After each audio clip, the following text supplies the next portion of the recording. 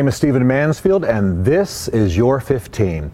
The topic of our 15 today is a second part of our series on civil government and God's will for government.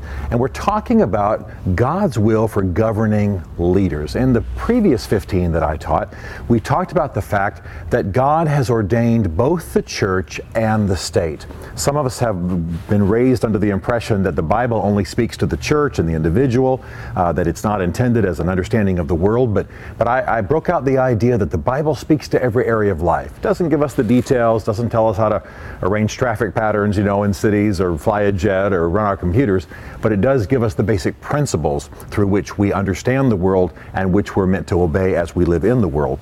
And so we talked about the difference between church and state, and I used this scripture, which I'd like to read as I start today, excuse me, Romans 13, verse 1 through verse 7. It says, "Let everyone be subject to the governing authorities, for there is no authority except that which God has established. Consequently, whoever rebels against the authority is rebelling against what God has instituted, and those who do so will bring judgment on themselves.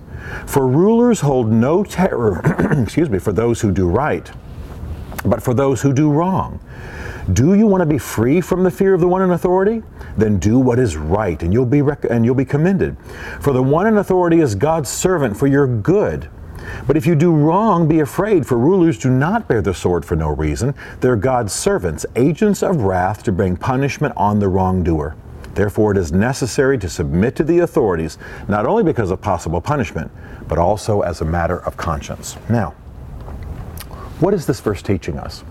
This verse is teaching us that the view that has often prevailed in the church, that the church is a holy thing that God is involved with and that has His blessing and that He's ordained, and the state is a secular thing which men created and God doesn't have any connection to, is not right. The Bible says that God has ordained both the church and the state, that in fact those who govern in political civil government are people who have authority from God. And I said in the first of our 15s that this passage of Scripture was written when very vile men were ruling in the Roman Empire. I mean, sometime you ought to do a little research, just Google the name Nero and read a little bit about Emperor Nero in the Roman Empire. He was a wicked, vile man, and yet he only had authority, he only had his position because God had allowed him to be there. And so these things are a little bit mysterious for us. Sometimes it's hard to get our mind around them. But the reality is that those who govern have authority from God, even those who are wicked. And we're called to submit to them, pray for them, pay taxes, honor them, respect them, try to encourage God's will among them, help them understand God's will for what they do.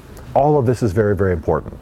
So we're talking now about the fact that the church is ordained by God, its leadership is ordained by God, the truth of the Scripture that pertains to the church, obviously God's will, the Spirit of God guides the church. At the same time, the Spirit of God is concerned about government, civil government, state, national governments, because God's ordained them. God has a will for them. God wants to work there. And by the way, God calls those who work in government His servants, who do his will. In fact, the word minister is actually used. They're actually ministers of justice. And many of you watching from countries outside of the U.S. will understand, of course, that that's the word that's used in England and other parts of the world. He's the minister of justice. He's the minister of this. It's where the language comes from. Now, what I want us to understand in this 15, that what's important for us to get our minds around, is that God has a will for government. I've worked in ministering to and pastoring political leaders for a lot of years. And for the most part, what they tend to feel from the church is a little bit of irritation and anger, a little bit of distance. You guys are over there, you're doing your own civil thing, you're corrupt, you've got power, but it's not really legitimate, and we as the church are going to stay away from you. Many of them don't feel real connected to the church. But I want to tell you that there ought to be a relationship between the church and the state.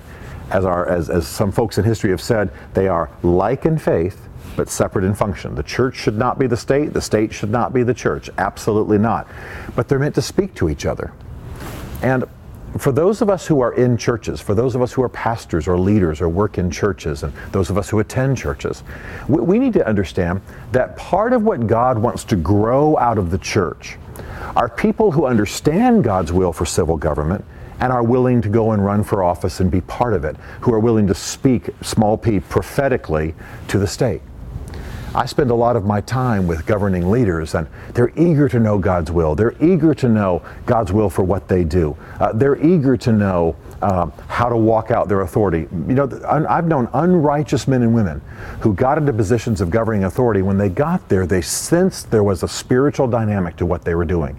But they didn't know how to walk it out. They didn't know how to live it because they didn't know who God was. They didn't know His will. They didn't know His will for government. The Bible speaks to every area of life, and it speaks a great deal to government. And so many times I'll sit with governing leaders and I'll talk to them about God's will for their role. I'll talk to them about the fact that God wants them to be humble, and God wants them to use their authority to serve people and not to dominate them, that God doesn't want them to be corrupt and take bribes, that there are principles all throughout the Scripture that govern what they do. There should be fairness, that there ought not be racism, that the poor ought to be taken care of and served in a way that elevates them out of poverty and doesn't make them perpetually, waiting for a handout, so to speak. That there ought to be justice, there ought to be the rule of law, and that judges shouldn't be corrupt. You understand what I'm saying? All of those principles that grow organically out of Scripture. And the problem is that, as I've said, most people think that the Bible speaks to the church and the individual Christian life, but it doesn't speak to the state. The reality is that we as Christians need to begin to speak the truth of God to the state without trying to take over the state. We need to have people in our churches who understand these truths and who are taught these truths and who are willing to speak to those in authority and to actually become those in authority. In other words, I'd like to see our churches become kind of the nursery of the statesmen of the future. Now, there is a principle in Scripture that is not described in Scripture. It's a principle called sphere law. What's a sphere? A sphere is an arena, an area. All throughout the Bible, there are principles and truths that apply to different spheres. For example, the family is a sphere, isn't it? It's an area of government and of God's activity and will that is governed by certain principles. There are principles in the Bible for how a family ought to conduct itself. There's a marriage covenant, there's a way to raise kids, and there's a way to speak to the children, and the Bible tells a father how not to be harsh with his children, how to love the children, and the obligation of the children to submit to the parents, and a generational vision, and the industry of the home, and Proverbs 31 for the woman, and on and on and on. There are laws and principles that govern. There are laws and principles that govern for the church, right? We know there are meant to be apostles and prophets and teachers and pastors and evangelists and all of that. We know that there are things we're supposed to do in submission and taking up tithes and preaching the word and worshiping and praying for civil leaders and so on. There are principles that apply to the church. And in the same way, there are principles that apply to the state. And if the church is not going to proclaim those, not urge those amongst their governing leaders, then we're going to have unrighteous people. I want to suggest that in every church service, the Bible tells us that we should be praying for those in authority over us. And if we would make prayer for the governing authorities without regard to politics the heart of what we do in our church services, I don't mean the only thing we do, but certainly a pillar of every experience, things would change. Listen to what Paul said to Timothy in 1 Timothy chapter 2, beginning in verse 1. I urge then, first of all, that petitions, prayers, intercession, and thanksgiving be made for all people, for kings and those in authority, that we may live peaceful and quiet lives in all godliness and holiness. This pleases God, who wants all people to be saved and to come to a knowledge of the truth. Now, I have to tell you that Timothy was at Ephesus when this was written to him by Paul. Paul lived at a time when he might not have been able to think of one righteous king. When he thought of society, when he thought of the kings and the rulers that he knew, he was looking at corrupt demon worshiping emperors. He was looking at a Roman Senate that was a mess. He was looking at kings that were unrighteous and wicked. It's possible he could not think of one, certainly not one Christian, but maybe not even one moral king or governing leader. And yet, God had shown him that we are to pray. Pray for those in authority over us. Pray for those, even if they're not believers. Now, one of the reasons I'm hammering this so firmly is that in many of our countries we have political parties, and even though we're Christians and in churches, we're aligned with those political parties. That's fine. That's how you engage political activity. But often we have such animosity and such bitterness that we will not even pray for someone who's in office, who's of a different political party and maybe of a different persuasion than us.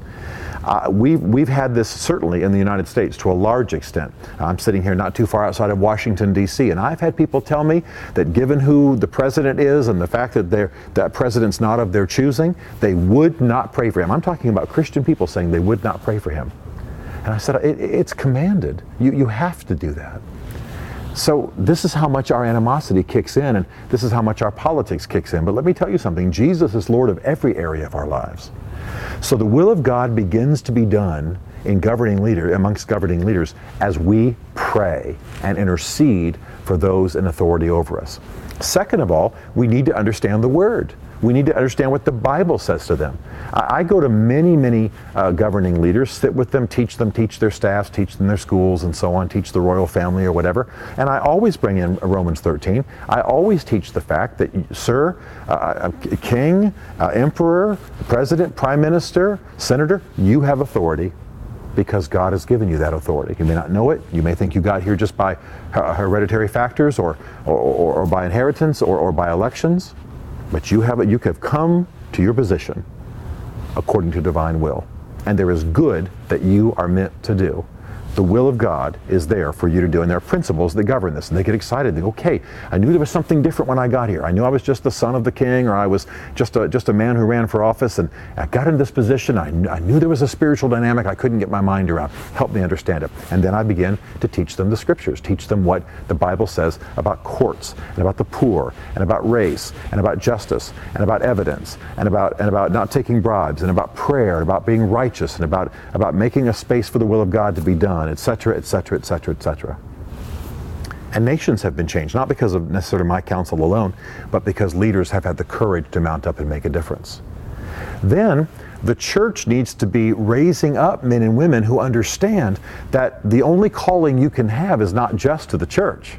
You know, it used to be that people thought if I'm born again and I feel like I have a sense of calling to leadership, that means I got to be a pastor. No. Not only are there many Christian callings in terms of the church, evangelist and so on, but there are also many kind of callings to the society. Some people are called to be in media, and some people are called to be in education. Some people are called to be in the military. The Bible makes that very clear.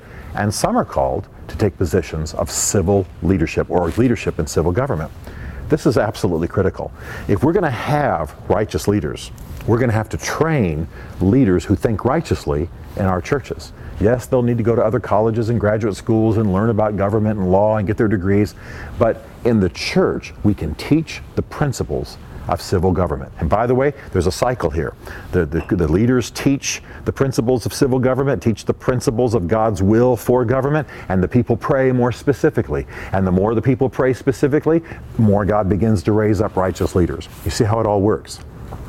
Then, I believe that the church should honor those in government. When was the last time a church sent a gift to a person in governing leadership and said, we're going to be praying for you this Sunday. Please let us know if we can help you. In the meantime, please accept this book or this Bible or this bunch of food or whatever it is as a gift of us honoring you. We submit to you. We're glad that you're there. We're behind you. And saying that, by the way, even if that person in office is not of their party, even if they're not of their political persuasion. My friends, we need to understand that God has a will for government, and He reveals it in the Scriptures, and it's something that we're accountable for. I believe when we stand before Jesus, we'll not just give an account for our own spiritual lives and for the influence we may have had in our churches. I think He's also going to say, now, did you pray for those in authority over you? Did your country's government collapse and become corrupt and antichrist because there were no praying believers, because no one would speak the word, because no one would be bold? And that brings me to my final principle, and that is that pastors and Christian leaders need to have the courage to speak to those in government in a prophetic fashion. By prophetic, I don't mean prophecies like, supernaturally given things about their lives, although that may be part of it. But what I mean is to speak the Word of God, to speak forth the Word of God. Many times pastors and Christian leaders are so busy trying to be in good favor with governing authorities that they forget to speak boldly and courageously the things that are true. I believe God wants to transform governments all over the world. I believe that God wants to work in the realms of civil government. And that's why it's so important that we understand that there's a difference between the church and the state, that they're both ordained of God, that God has a will for both of them, but that the church has to be praying, teaching, raising up, honoring, confronting those in civil government, those who will serve in civil government, or we will not have what the Bible says, which is peace and quietness and a stable society. There's a role that we have to play, and I urge you to take it seriously.